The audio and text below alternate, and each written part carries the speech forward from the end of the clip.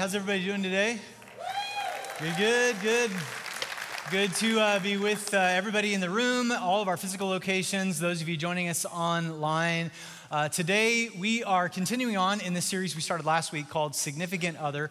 And so we're going to be walking through a passage of scripture in Genesis 2 and 3. So if you got a Bible, and I hope you brought one with you, go ahead and be turning to Genesis chapter 2. And while you're kind of finding that and getting settled, something that I just want to kind of put on your radar. On Easter weekend a couple weeks ago, I just made the announcement that we're going to be relaunching our Northeast campus in the Fishers area in September of this year. We're super excited about it. And so if you live on the Northeast side, if you know somebody who does, if you'd like to be a part of the gathering that's going to be launching this campus, we're going to begin having gatherings beginning in mid-May. You can just simply text Northeast to 87221. I think we have a QR code as well that you can scan to get all that information and just be looking for more information in the days ahead. And then just church-wide, regardless of what campus you go to, or maybe you live out of state, just be praying for the relaunch of this campus in September. As many of you already have been made aware of on social media, the announcement that was just made, signage on the way in. Today we're talking about this thing called sexual formation. I'm going to explain what I mean by that term here in a few minutes. And a couple of things here. I had prepared way too much information than I had time enough to fit into 1 week. And so it was on Wednesday of this week, I made the decision to split this into 2 parts. So today we're going to cover part 1. And then next weekend, we're going to take a break from the series because it's Mother's Day.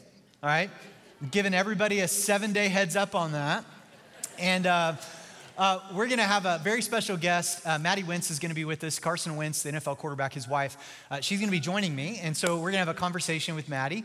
And so you're going to want to come. And this would be a perfect weekend to invite just friends and family who don't normally go to church to come with you. And then the next week, we'll resume, and I'll try to cover everything that kind of hit the cutting room floor this week in my prep, as well as the questions that I'm sure are going to come in from today's content, all right? So we'll hit that, and then we'll kind of cover out the rest of the series. Now, once again, like if you're a parent and you've got kids under the age of 12, this is going to be somewhat sensitive to their ears, so we really encourage you to check out our kids' environments. But if you're a parent of kids 13 and older, like I highly encourage you to lean in on this and listen and take notes and have a series of intentional conversations, in the plural, not just one, with your kids about this content. Now, I understand that could be a little bit awkward and uncomfortable, but can I just say, like, it could always be worse. You could be the one teaching this message, all right? I have 3 teens listening to this message today. That's fun. All right, so pray for them and me. All right, so it could be worse. Now, here's the reason why this is so important. Some of you may be like, we've already got older teens and, they already know. No, they know mechanics. They know how it works. They don't necessarily understand the emotional and spiritual ramifications of it. Now, last week, if you were here, I talked about the word discipleship, and I basically gave this definition that there is something or someone that is constantly shaping your beliefs, determining your perspective, and guiding your decisions. That's a pretty good explanation of discipleship. And so if you, as the parent, don't run point on having these conversations with your kids, someone or something else will, and likely already is. So it's really important that you run point on that. Now, others of you, maybe if you have a 4 or a 5 in your age or older, like my generation or older, here in the next few minutes, you might be like a little bit uncomfortable, kind of taken aback, like, should we be talking about this in church in this straightforward of a way? And I would just simply say that we need to be talking about it in just as straightforward of a way as what society has been. The late Howard Hendricks said it this way. He said, we should not be ashamed to discuss what God was not ashamed to create. And so remember this from Luke 4. I said this last week. This is the umbrella of the whole series. Jesus came to bring what? Good news. I will also take life, right? I'll accept both. But Jesus came to bring good news. And I think oftentimes when it comes to sex, we think, well, he came to bring bad news. Like meaning he's grossed out by it, or how could you, or I'm so ashamed of you. But Jesus came to bring good news, and not to condemn the world, but to save. So if you missed last week, the big idea of this series is that one of the richest and most rewarding experiences in life is the relationships that we have with other people. And I think that most of us would agree with that. Regardless of whether you're an introvert or an extrovert, regardless of your profile on a Myers-Briggs or your Enneagram number, all of us crave social connection and we need it.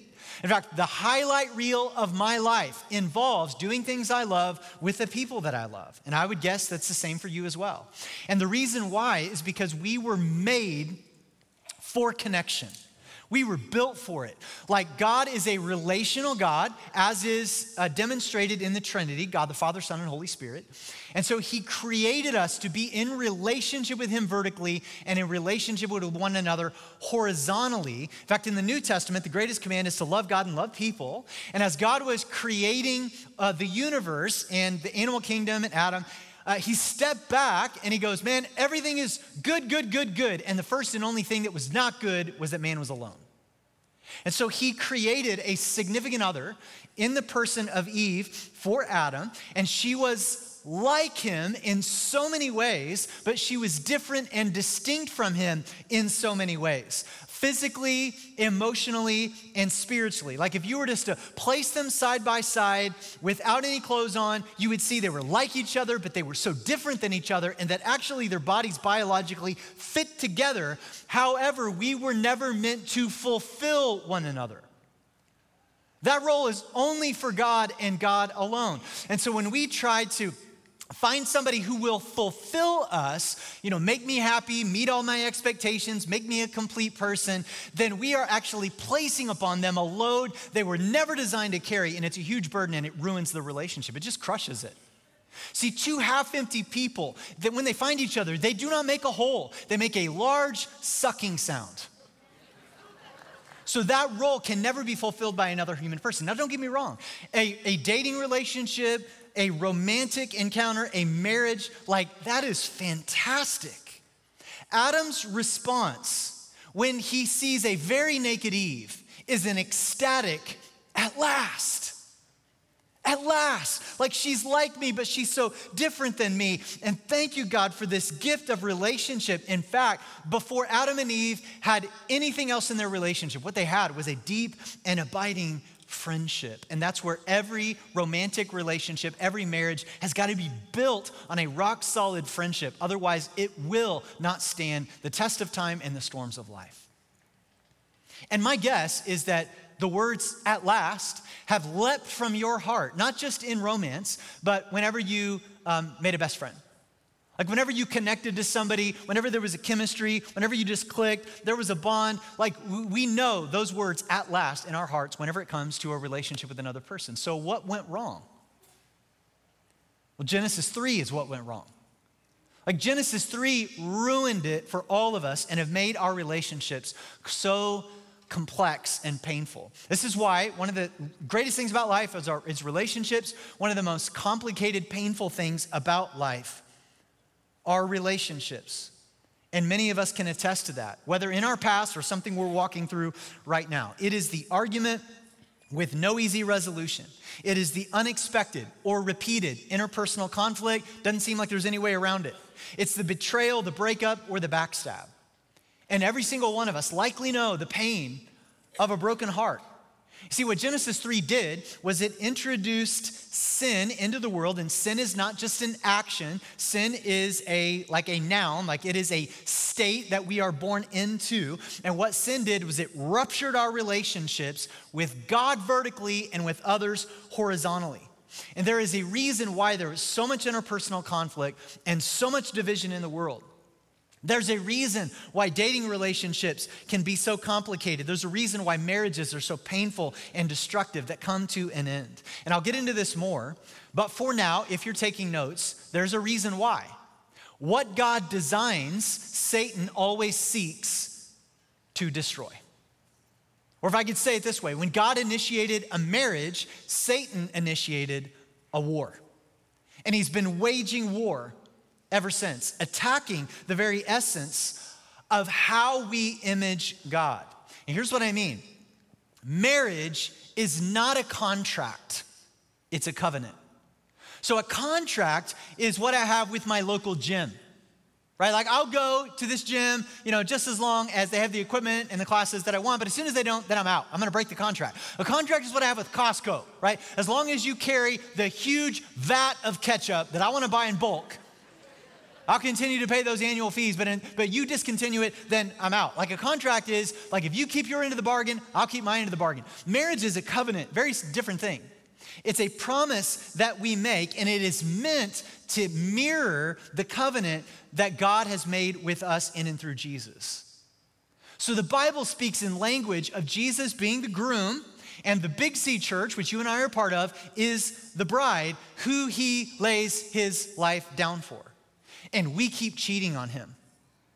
We keep breaking the covenant with our affair with sin. What I need you to know about Satan is that Satan is not some Will Ferrell character from Saturday Night Live running around in a red suit with a pitchfork, just running, a bunch of mischief and practical jokes. No, he is much more sinister than that. He is a deceiver, he's an accuser, and the thing that I really need you to know is that he is a counterfeit. He takes the good gifts that God has given us and he counterfeits them and he makes them look really, really good, only to find that they're really, really bad. This last week I was in a meeting, my son was FaceTiming me and I couldn't get it. And so later he texted me and he was fishing. We have a stocked pond behind our house. I stocked it in 2016, so the bass are getting pretty big. And he texted me a picture of a bass that he caught. He's like, Dad, check out the size of this bass. And I texted back to him and said, well, what'd you catch it on? And so he texted like this lure, like our conversations are titillating, all right? It's just amazing. And so he texted me back like this lure, this fake bait, and it's one of those like really good ones. It looks like a fish, like when you're reeling it in through the water, it looks like a real fish. You can't see the hook or anything. And I always feel bad for the fish that bite on that thing. Because they're like, oh man, this is gonna be a good meal. Chomp, hook in the mouth. And they get pulled out of the water. Like in the same way, Satan has created bait. He's been doing this for thousands of years, for centuries. He's much, much better at it than you are. And it looks real, it looks like the right thing, but it's a counterfeit. And that's what he does. And so he takes the good gifts of God, primarily sex being one of them. This is his favorite way to counterfeit the good gifts of God, and it causes us an incredible amount of confusion, harm, and pain. And I'm gonna get into this more specifically, but when I'm talking about this, I'm talking about when it comes to sex, like how do we view it? Like what is it for, and when do we practice it? When, how, and where? And what I just wanna ask you to do here in just the next few moments together, like if at any point in the message, you find yourself like a little bit uncomfortable, like squirming in your seat, bristling a little bit, pushing back, which by the way is totally okay, that's totally fine. But if you find yourself doing that, can I just ask you to get real curious about that? Can I just ask you to ask yourself, like, why am I having this sort of reaction to it? See, this has massive implications for our relationships. If you were here last week, I introduced to you C.S. Lewis's concept of the four loves. See, the downside of love in the English language is that we only have one word for it, love, and we use it for all kinds of things. So we say things like, I love my spouse, I love my family, I love my kids, I love corn dogs. We're like, well, that seems like you're using the same word. And C.S. Lewis breaks it down. He says, the words for love are philia, which is friendship, storge, which is nostalgia, eros, which is erotic, and agape, which is sacrificial. Now, just keep this up for just a minute here. That most of the time, when it comes to who we're attracted to physically, when it comes to romance and dating relationships and marriage, like, would you not agree that there's a lot of emphasis, like we're looking at eros a lot. Like there's almost like an overemphasis on the erotic part of love, at the detriment of the other loves. Now, please don't misunderstand me. I will never say that physical attraction isn't important. It is. Physical attraction is important, but it isn't everything. Like it can't be everything. Primarily because bodies change. I didn't think I was gonna get an amen on that, all right? It's like, but like you know that they do. Like if you don't believe me, just pull out a picture of yourself from 20 years ago and you'll see it. Now here's the thing, is that I'm not talking about you guys, right? This is the best looking church on the planet. You guys are aging like a fine wine, right? Way to go. I'm talking about everybody else, all right? Like everybody else, like bodies physically, they just change. That's the reason why in the vows, sickness and in health. You know, we gain weight, we lose weight. We age, our bodies change. So physical attraction is important. It can't be everything. Now here's the thing. I don't think I told you anything you don't already know. I think that all of us know this, but it's so easy to overlook this, like when we're in the heat of the moment. Like when we're like, you know, maybe you're like getting into your later half of your 20s, early 30s or beyond, and you're like, man, like I really want to be with somebody. And so it's easy to, maybe you've got a catch in your spirit, maybe a little bit of a red flag about somebody's character issues or their spiritual maturity, but I'm going to overlook that because they're hot. For now. That's the thing. And so here's the thing, is that for many of us, we're like, you know, gosh, I don't know. Like, it feels like to me, like maybe time is kind of running out and maybe this is the best that I can do. And so I'm going to overlook this character. Can I just say, I'm going to say this to somebody, going to save them a lot of heartache. To young ladies, young women, or young men right now, you're in a dating relationship and you got this catch in your spirit. Please do not marry a project. You're meant to marry a person, not your homework. Now listen, I'm not trying to be too harsh about somebody. We all have rough edges. We are all a work in progress. I totally get that. I'm talking about overlooking somebody's character issues. I'm talking about overlooking somebody that is a spiritual mismatch for you. See, here's what I'm trying to say. God designed sex as a gift, but because of the sinful nature that exists in all of us, sex has become one of the greatest sources of pain in our relationships and marriages, causing so much disillusionment. Why is that? And what do we do about it? So last week, let me just kind of recap a verse that we walked through last week, chapter 2, verse 18. It says, "Then the Lord God said, it is not good for the man to be alone. I will make a helper who is just right for him." And so Adam goes into a deep sleep. God pulls a rib out of his side. He creates a woman in the person of Eve. Now let's pick this up in verse 24. It says, "This explains why a man leaves his father and mother." All right, so all the dads and the daughters in the room, this is where you need to pay attention. When it comes to a potential suitor for your daughter, one of the main things is, has he left mom and dad? Right, like that's pretty big, right? Like, so I'm talking like he's moved out of the basement. He actually has a job. He's not playing Call of Duty all day, all right? He's left mom and dad financially and the address, all right?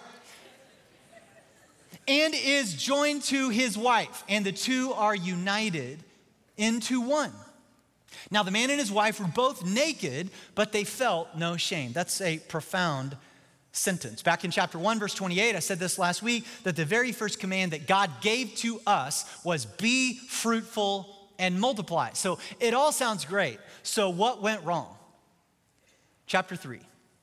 So let's walk through it together. Verse 1, it says the serpent, so this is Satan disguised, was the shrewdest, meaning he is more cunning. He is more crafty than anything else of all the wild animals the Lord God had made. One day, he asked the woman, "Did God really say?" Now, I'm going to keep saying this and bringing it back up till I'm blue in the face, till the end of my ministry days with you at Traders Point. I'm going to keep bringing this up, that this is the primary question that he deceives us with over and over and over again. Did God really say? Here's how we say it today. Well, the Bible meant that then, doesn't mean it now. Like, oh, I know it said it then, but that's old-fashioned, and you know, it's been interpreted a bunch of times, and so we can't really trust it. We are constantly trying to edit the words of our Creator to really, because we just want it to fit the life we want to live. And so Satan is like, hey man, did God really say? And then he actually, what he does is he'll give you just enough of the truth that sounds good, but then he twists it. And that's what he does with Eve. You must not eat the fruit from any of the trees in the garden. And notice her response, verse 2. Of course we may eat fruit from the trees in the garden. So she noticed the deception right away. Good for Eve. She saw it. It's only the fruit from the tree in the middle of the garden that we are not allowed to eat. God said, I love this. She comes right back with clarity around the words of God, which, by the way, if you fast forward to the Gospels, when Jesus was tempted in the desert, Satan came at him. And how did Jesus defend the temptation? God said, the word of God said. So he clarified that. And then she clarifies it. You must not eat it or even touch it. If you do, you will die. Now, Satan doesn't just go, oh, I'm sorry, my bad. It's not like, oh, thanks for clarifying. It's not like he gets called out and then he shrinks away. No, what he does is he comes back with a haymaker, and he always does. And we see it in verse 4. You won't die? Notice like the exasperation, like I'm sure that he made her feel this big. He just made her feel stupid. Like, you're not gonna die. God knows that your eyes will be opened as you eat it, and you will be like God, knowing both good and evil. Verse 6. The woman was convinced. So she saw that the tree was beautiful, no doubt that it was. And its fruit looked delicious, no doubt that it was. And she wanted the wisdom it would give her. So she took some of the fruit and she ate it. And then she gave some to her husband who was with her. I thought he was, up until this point, I thought she was alone. So what we see here is that Adam was with her, but he was checked out. Like, where was he? I don't know, on the couch, drinking a beer, watching the game. Where we usually are, right? So like he was there, but he wasn't there, which means that the sin of men in general, and I would put myself in this list because I'm guilty of it. I see it all over my life and I don't like it. The sin of a man is passivity and abdication, and it gets rooted all the way back to our great-great-great-grandfather, Adam. So this is the reason why roughly 65% of those who attend our church are women, and roughly 65% of those who serve are women. And it's the reason why your boyfriend or your husband is sitting in this message, a really important message, and he's on his phone playing games. It's passivity and it's abdication. He was there, but he wasn't there. And he eats it too. And at that moment, their eyes were opened and they suddenly felt shame at their nakedness. So they sewed fig leaves together to cover themselves. Verse 8, when the cool evening breezes were blowing, the man and his wife heard the Lord God walking about in the garden, and so they hid. And that's what we always do, and that's what we've always done when it comes to sexual sin. We hide it, and we hide from God. They hid from the Lord among the trees, and then the Lord God called to a man, where are you? This is not Marco Polo. This is not hide and seek. Like God, it's not that God didn't know where they were. He knew exactly where they were. God was actually acknowledging the question that something had ruptured the relationship. They were in communion. Now they were not. Verse 10, he replied, I heard you walking in the garden, so I hid. I was afraid because I was naked. He's trying to blame it on his naked body. Verse 11, well, who told you that you were naked? The Lord God asked. Have you eaten from the tree whose fruit I commanded you not to eat? And the man replied, it was the woman you gave me who gave me the fruit, and I ate it. He just threw her completely under the bus. And he's been doing it ever since. There's a reason why there's a battle of the sexes. This goes all the way back to our great-great-grandparents. Then the Lord God asked the woman, what have you done? And she said, the serpent deceived me. That's why I ate it. There's a lot here. There's a lot about it that's really beautiful. There's a lot about it that's so tragic and painful. And it explains so much of why our understanding of and practice with human sexuality is so complex and causes us so much pain. There's a reason why it's at the root of so many issues in our relationships and even in our own personal shame and the way that we see ourselves. So here's what I want to do in the remainder of our time is I just want to get real curious about it, and I just want to ask a few questions. Like, so what is it? How do we view it? What went wrong? And how should we respond? And so I think that we need to start here, all right? If you're taking notes, I want to start here, is that God designed sex. Like, he designed it. Like, we didn't discover sex behind God's back. You know, he wasn't like strolling through the garden one evening. He's like, oh, I wonder where Adam and Eve are. They kind of disappeared on me. And all of a sudden, he heard some strange moaning sounds behind the tree, and he's like, what are you guys doing? I can't unsee that. That's not what went down. And I think that for many of us, whether you grew up in church or not, maybe some of you grew up in a church, maybe a lot of like what I did, like a lot of purity culture. Maybe you grew up outside of church. Maybe you just had some weird, Christian college roommates or whatever. And so you just sort of had the impression that God is grossed out by it, that he's ashamed of it, and that like we should just feel really, really bad about ever thinking about it. And you should never like engage in it. It's like really, really gross, like even after marriage. Like if you grew up in purity culture, here, and I know that a lot of purity culture meant well, but what it did was it created the opposite. Instead, like you were faced with these really, really strong temptations and urges in your body, and you're trying to white knuckle it, and they're like, you need to stay pure, and then you fell. And so you didn't think that it was a safe enough environment to be vulnerable with that and confess it because you saw what people did and said about those who did, so you hid it, and you just carried the shame. For some of you young ladies, you were told it's bad, it's bad, it's bad, it's bad. Wedding night, good. And it's like this hard right turn, and it's like so hard to like begin to wrap your brain around that, and it's created significant intimacy issues with your spouse. Or maybe you grew up in a church that just stayed silent on it while society continued to disciple you in it, which is part of the reason why we're in the predicament that we're in, because as Christians, we just don't have a way to engage in the conversation without sounding old-fashioned and like a prude, and none of us want to sound that way. So what is it? What did God design it for? Well, three things, if you're taking notes. Number one, he designed it to consummate the marriage covenant between a husband and a wife. It is a supernatural fusion where two become one. There's this sort of like mysterious, supernatural sacredness to it. And there's a reason why God asks us to not engage in it until after the covenant has been made, because it is part of the way in which we reflect the covenant that has been made.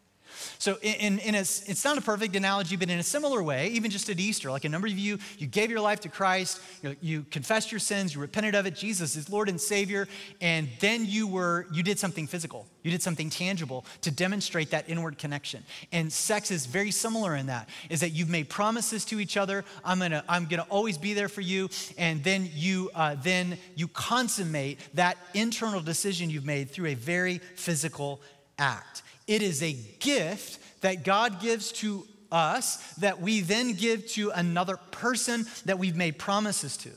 It is not a selfish act in which I demand something to have my needs fulfilled, but a selfless one where I'm actually looking to fulfill the needs of another. I'm not operating out of expectation, but out of consideration. And it's really important that we get the four loves in order. What I mean by that is I'm not going to eros you until there is philia and agape demonstrated love. Number two, it is designed to bring about reproduction and the start of a family.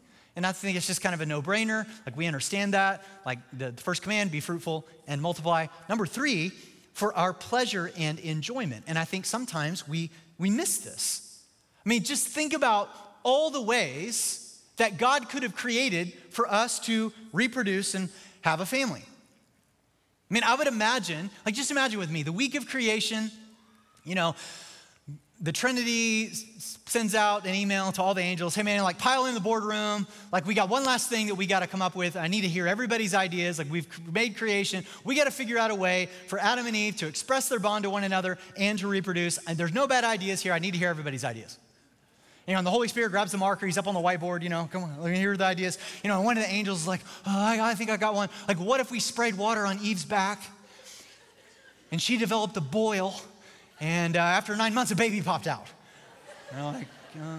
Okay, all right, let's save that idea for the 1980s movies, Gremlins, okay?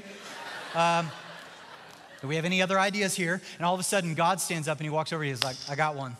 You guys, this is gonna blow your mind. Like you've seen some amazing things this last week that I've created, but I've got the best idea ever. And one of the angels on the front row is like, what is it, God?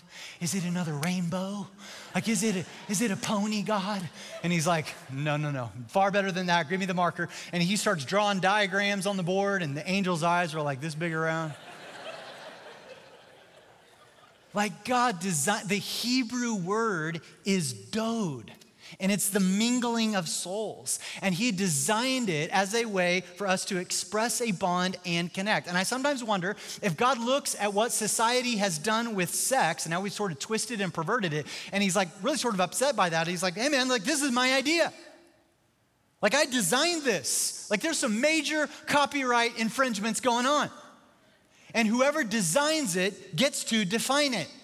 God says, like, man, I know how it works best. It belongs to me. Sex is a divine design. And so I think that anytime that we hear God's word warn us about sexual immorality, that is not God trying to ruin our fun. That is God saying, hey, man, don't hurt yourself.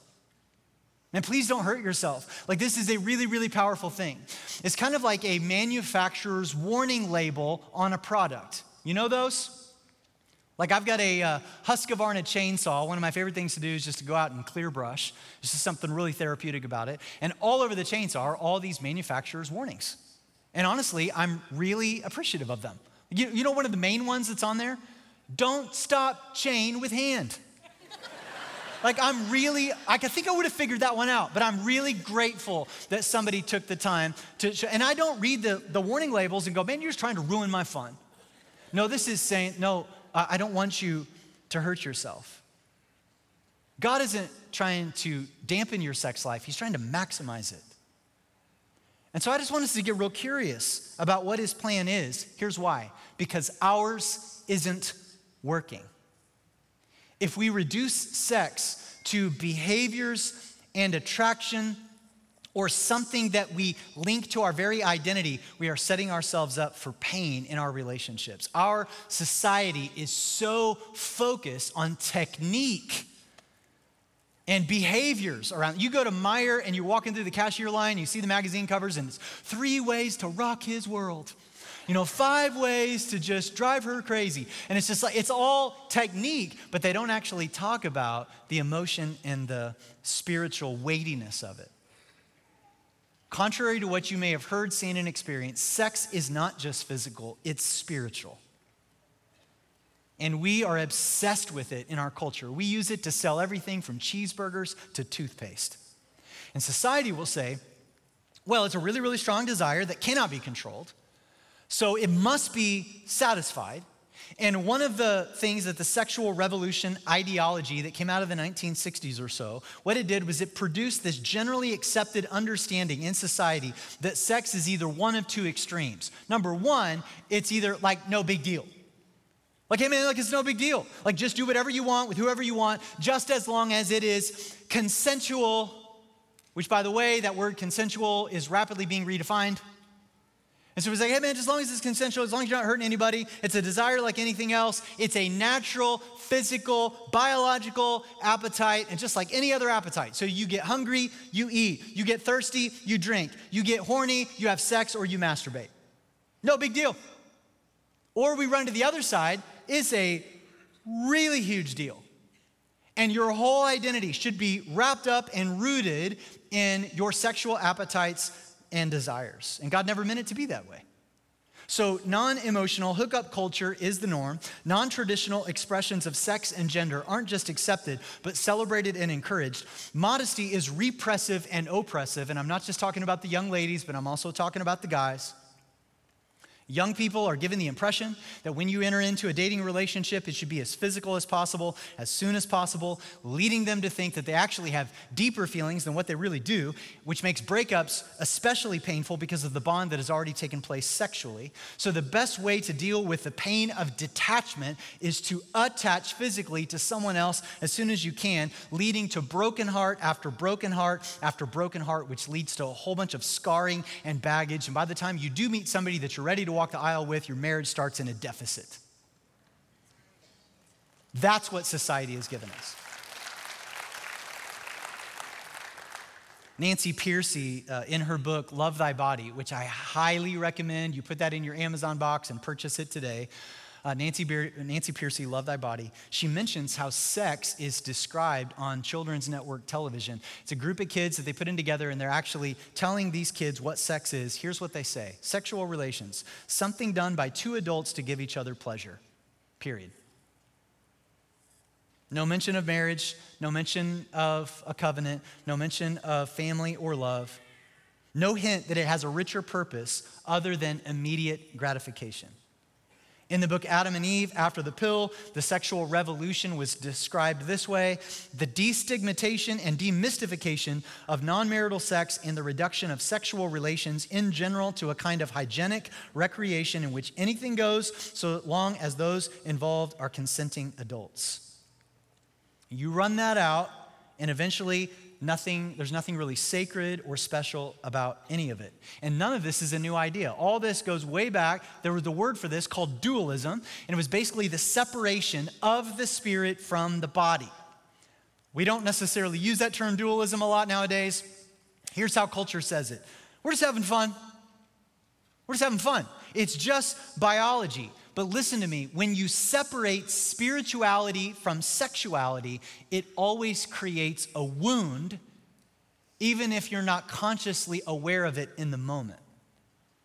I cannot recommend the movie, but the movie Vanilla Sky from years ago, Tom Cruise and Cameron Diaz, and their characters get involved, and like he distances himself, breaks up with her. She's really distraught over it. And in this moment of an emotional outburst, Cameron Diaz's character says this to Tom Cruise's character: when you sleep with someone, your body makes a promise even if you don't. And the more broken things get, the more pain and chaos that comes from sexual sin in society, the more clear it becomes God knows what he's talking about. And sociology is beginning to catch up to theology and beginning to see it. What I mean by that is over the last several months, as I've been just preparing for this series, I've come across a number of articles in the Washington Post and in Time Magazine, which, by the way, are not necessarily written from a Jesus-centered perspective. And they're saying a lot of the same things that it says in the New Testament. Find it fascinating. Just in the name of science and biology. In fact, I want to read just a portion of one article to you. This was from March 24th, 2022. So just like 6 weeks ago, Rethinking Sex. Let me just read a portion of the article. Christine Emba has a radical proposition. What if there's no such thing as casual sex? In her new book, Rethinking Sex, A Provocation, Emba suggests that sex itself is inherently not casual. It's not just a physical interaction, even if we've tried to internalize the modern assumption that sex is like any other social activity. Emba argues that sex involves the spirit as well as the body, and that the sexual liberation, which promised lots of fun, no strings, easy to access, consensual sex, has actually left us miserable. Emba, a columnist for the Washington Post, believes that thinking about sex and our sexual partners casually and commoditizing them on dating apps has created a bleak romantic landscape. Too many people, she writes, are having too much of the kind of sex that saps the spirit and makes us feel less human, not more, sex that leaves us detached, disillusioned, or just dissatisfied. Even if we want to think of sex as something that can be casual, the act of being naked and entwined is inherently vulnerable and unique, she argues. She writes that sex implicates the human person and thus our inherent human dignity, and we should treat this act and our partners accordingly. Or you could read the New Testament. God knew this all along. Sex isn't just casual. Sex is purposeful. And the term casual sex came about in our history when we disconnected it from three things. First of all, when we disconnected it from procreation. Throughout most of history, you could not think of sex with someone without the possibility of long-term responsibility. But as recently as 1972, that was when single people could use contraception. We disconnected it from that. Sex became casual. Second thing, disconnected it from emotion and relationship. The fallout of hookup culture is pretty self-evident. Increasingly, there's a debate around what the term consensual is, meaning that at the time, he thought it was, she didn't think it was, but she didn't say anything for any number of reasons. She was intimidated, thought she was in love, imbalance of power, whatever. Later came to realize, no, that actually wasn't consensual. This is what's behind the Me Too movement, increasing numbers of sexual harassment charges, human trafficking, abuse, rape, incest, and unwanted pregnancy. All that came after we disconnected it from emotion and relationship. Third thing, we disconnected it from people. Well, you don't even need a person. We just traded a bond with a spouse to a bond with a picture or a screen. And increasingly, a culture that grows up with this just kind of says, well, it's sort of easier to turn this into a selfish act that I kind of do to kind of meet my own desires rather than tending to the emotional, physical needs of another. And so that's what I've trained myself in. And then you meet somebody and you get married, and it's a totally foreign concept to actually put their needs ahead of your own. Casual sex just leads to casualties. Lastly, sex points to the story we all long for. We all long to be fully known and fully accepted for who we are. We all long for connection, vulnerability, and love. I want you to know that sin is love turned in on itself. The Bible's definition of love is love channeled selflessly towards others, like what Jesus did for us on a cross. And we want to have, as Christians, the highest view of sex. Do you know that statistically nowadays, I just saw this recently, they took a poll, they were wanting to determine which groups of people are having the best sex. And what they found was it wasn't the young people that are just kind of running around one-night stands at nightclubs. It's actually committed Christian couples in a covenant relationship who attend church regularly. They're having the best sex. Go figure. Like, that's what's happening. Like, some of you are like, are we allowed to clap for that? So I'm going to say this, in a couple of weeks, man, when it comes to marriage, they should be Pentecostal. Lots of tongues and laying on of hands, all right? So we'll say that. So listen, so some of you're like, I just found my church. Like, this is my first weekend. I'm coming back, all right? So listen, like Adam and Eve, like they were in the garden and they were naked and not ashamed. Like, we get naked, we're still ashamed. Even in a marriage, like, turn off the lights before we do this, right? It's like we're hiding because of rejection. And the gospel is this: God sees you, he knows you fully for who you are, and he receives and he embraces you in Jesus Christ. And there is acceptance and grace for you, not condemnation, rejection, and shame. And how we view this is a type of formation.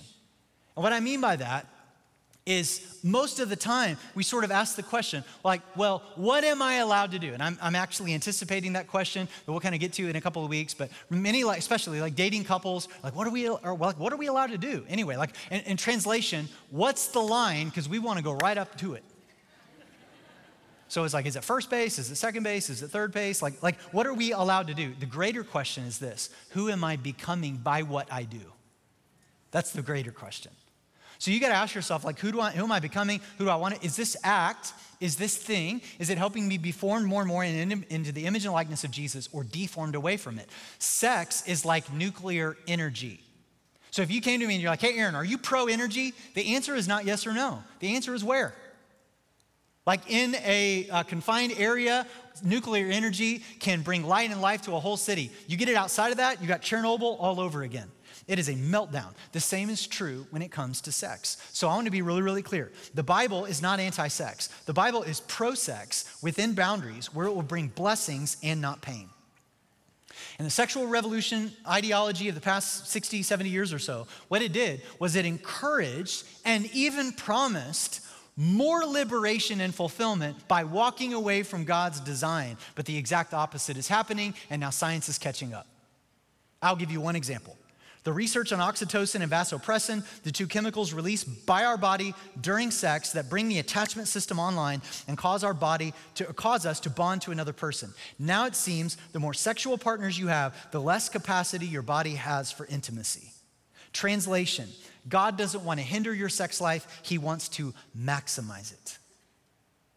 But we keep biting on the counterfeit and being deceived by the deceiver. And we are like, I'm not quite sure that I can trust what God says in this area. Or we look at everyone else that kind of seems to be having an amazing sex life on social media and stuff, and we're just like, well, no, I just feel should do it this way, or it's just hard to live upstream, or maybe you're getting pressured by a girlfriend or boyfriend right now, and you're just like, it's just really, really hard. But we don't want to trade the counterfeit for the real thing.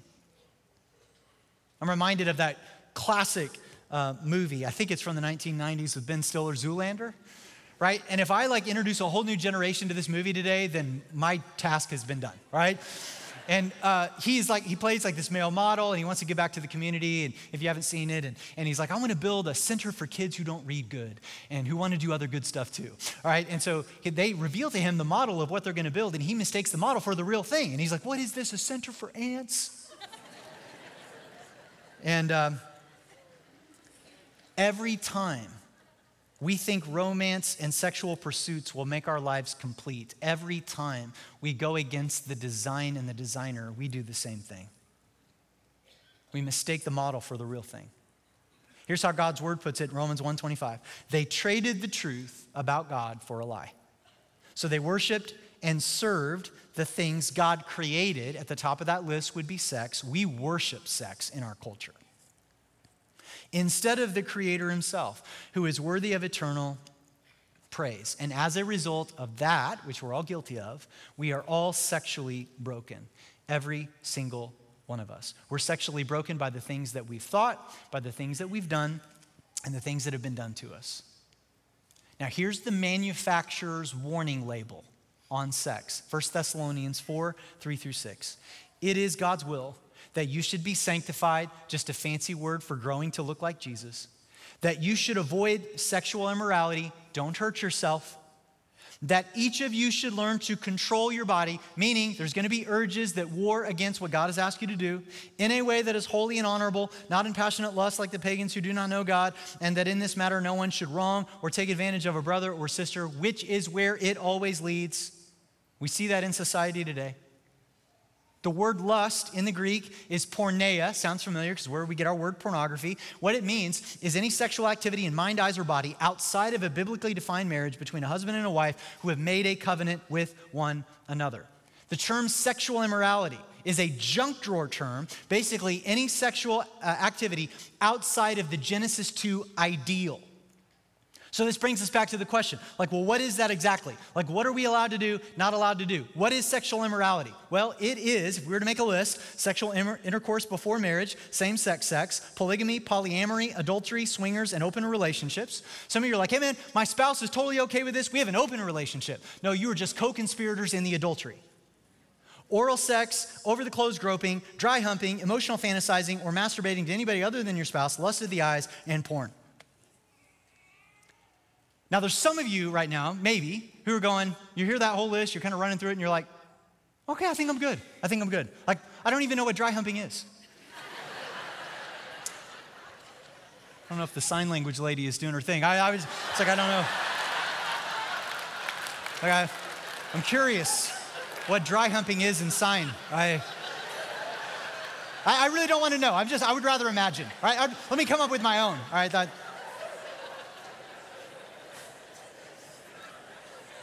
I'm just trying to figure out how many more times I can say dry hump in a sermon. This is fun. So for those of you who are going, you look at that list and you're like, oh, haven't done that. No, I haven't done. Been a long time, right? You're kind of running through the list. I think I'm good, right? Understand that Jesus said that if you've ever looked with lust at somebody, you're guilty of all of it. So what that means is that all of us over the age of 13 or so, we're all in the same boat. We are all guilty of sexual sin. In fact, right now, just to make this point, if you saw yourself in that list across all of our campuses, just raise up your hand and keep it up, and I'll go first. I'm on the list. Just raise up your hand, keep it up long enough, we're taking a few names. No, I'm just joking. No, just keep your hand up. Keep your hand up. And now just look around the room. The people with their hands up are all the sexually immoral. Everybody with their hands down are the liars, right? So we're all in the same boat. And I know, some of you that, you just came to church for the first time and you're kind of here, man, what in the world? I want this to be so clear right now. We are not all the sexually pure people trying to tell you how to be sexually pure like us. There is only one sexually pure person. His name is Jesus, and he makes all of us pure through his forgiveness and his grace that he purchased for us on a cross.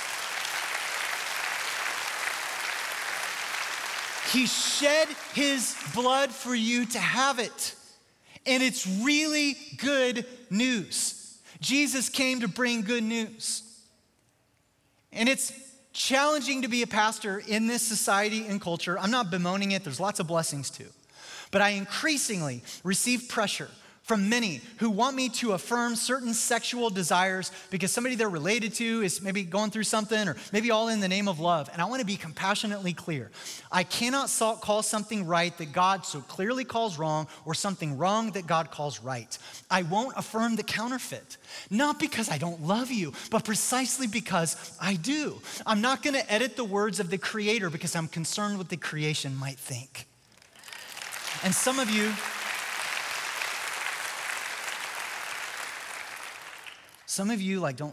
you're upset with me because I said that. And you're like, well, this isn't the church for me, and I'm out.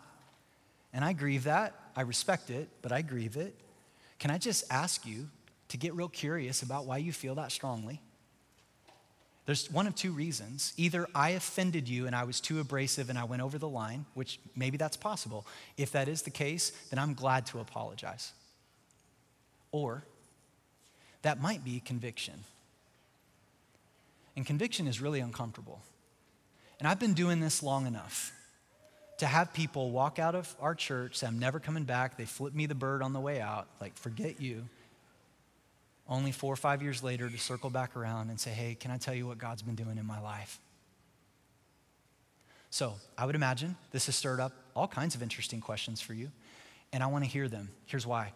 I want to pastor you through this. Like, I don't want to just preach a message and just say, well, we covered it. I want to pastor you through this. So if you've got questions, you can just simply text the word relationships to 87221. I want to just kind of hear how this is hitting you. What are you wrestling with? What does God's word say about these issues? And 2 weeks from now, I'm trying to cover everything that hit the cutting room floor. I'll try to hit as many of those as I possibly can. Now, others of you, you're nailed to your seat right now because of what we've talked about over the last 40 minutes. And you're really humbled and you're really broken. And maybe there's just this sense of dread that has fallen over you. Maybe it's because you're like, I never heard this before. Or maybe you're like, I heard this before, but I rejected it and ran away from it. I want you to know that not only is Satan a deceiver and a counterfeit, he is an accuser. So what that means is right now, he's accusing you right now. He's flashing images in your head of things that you've done sexually in your past. And some of you are thinking right now, man, I just feel like such a failure in this area of my life. I'm caught up right now. This isn't something in the past. This is last night. I'm caught up in this addiction, this practice, this behavior, this thing. I'm here with my girlfriend and my boyfriend, and we are so clearly on the other side of the line and not living in God's design. And you've got this question right now, would God ever receive me? And I just want you to look at me right now. The answer is unequivocally yes. Yes, he would. Jesus has so much compassion for those who are struggling with sexual sin. He has an incredible amount of compassion because the Bible says that Jesus is like us, but he faced every temptation that we face, but he never sinned. And some of us may be like, well, that's not fair. He was fully God. No. He was fully God and man, which means that he was likely attracted to the form of a beautiful woman and he never sinned. Therefore, he knows how strong of a desire that is. And Jesus never scolds. He never shames. He never casts out any sexual sinner, not one time, not once. In fact, one time he's traveling through a part of town that he shouldn't have been traveling through, and he sees a woman that he shouldn't have been talking to in public, and he's like, nope, I'm gonna stop and I'm gonna talk to her, because he knew what she was going through. 5 scars on her broken heart. She'd had 5 previous husbands. She was shacking up with somebody who wasn't her husband, and Jesus knew the reason why wasn't because she was a sex addict. The reason why was because she was thirsty. She was looking to this other man to fulfill what only God could. And so Jesus said, I can give you water that'll never make you thirst again. And she jumped at it. And Jesus said, go and leave your life of sin. And she went back to the town and she ran around and she goes, come see a man who told me everything I ever did. It's good news. I don't know about you guys, but if there was somebody backstage who knew everything that I've ever did, I'm like, stay away from them. I don't want you to know that's bad news. But she saw it as good. And she could be vulnerable and real. One time there was a woman that was caught in the act of adultery. Could you imagine how embarrassing and shameful that would have been? But it was a trap. Namely, I know that because it was the religious leaders who brought her out, and where was the man? Takes 2 to tango. And they pull her out, they throw her out in the crowd, and they're judging her and they're scolding. And they want to know what Jesus would do. And Jesus bends down and he draws in the dirt. And I don't know if he was writing anything legible or not, but I think what he was doing is he was trying to draw their attention away from the woman, and he was drawing a wedge between their accusations and her, the daughter of the king. And Jesus will draw a wedge between your shame, your sin, your accusations, and that which is accusing you as well. And you can find and experience his mercy and his grace and new life. He would love to do that for you. And he's ready to offer that to you today. I'm fully convinced. I've had a number of people who come up to me and like, hey man, are you nervous to preach this sermon? Or man, you were so bold, or were you? And honestly, like, I don't feel that scared to preach on subjects like this. I feel like the greater the level of potential pushback, the greater the level of discomfort, that's where God really works. And I believe somebody's life is gonna change today. I believe somebody's relationship is I believe that there's gonna be new relationships, new dating relationships that are gonna spring up out of this message. You're gonna look down the aisle and you're gonna see somebody single and you're gonna be like, And I believe maybe could be some immediate pain where a relationship is gonna have to break up. Maybe not forever, but maybe for now. And it'll actually be the best thing for you. There's gonna be some marriages that are healed. There's gonna be some people who are gonna take the bait out of their mouth and say, I'd rather have the real thing. Let me pray for you. Father, we love you. We thank you. Thank you for the gift of sexual intimacy. Forgive us where we have traded the real thing for a counterfeit. God, I pray that you give us spiritual eyes to see it and true compassion and love to love people to it. Father, I pray that if there's anybody ready to give their life to you, that they would do that right now, like right now. Like that they would feel the power of your presence in their life and that something radically would shift in their heart, soul, and mind. God, I pray that you would rescue and redeem marriages. I pray that you would give hope to single people. I pray that you would give that young man who's wrestling with sexual addiction and porn the freedom to be unleashed from it by the power of your Spirit. We ask this in Jesus' name. If you need prayer as we sing, you come right down front and receive prayer. Would you stand as we sing together?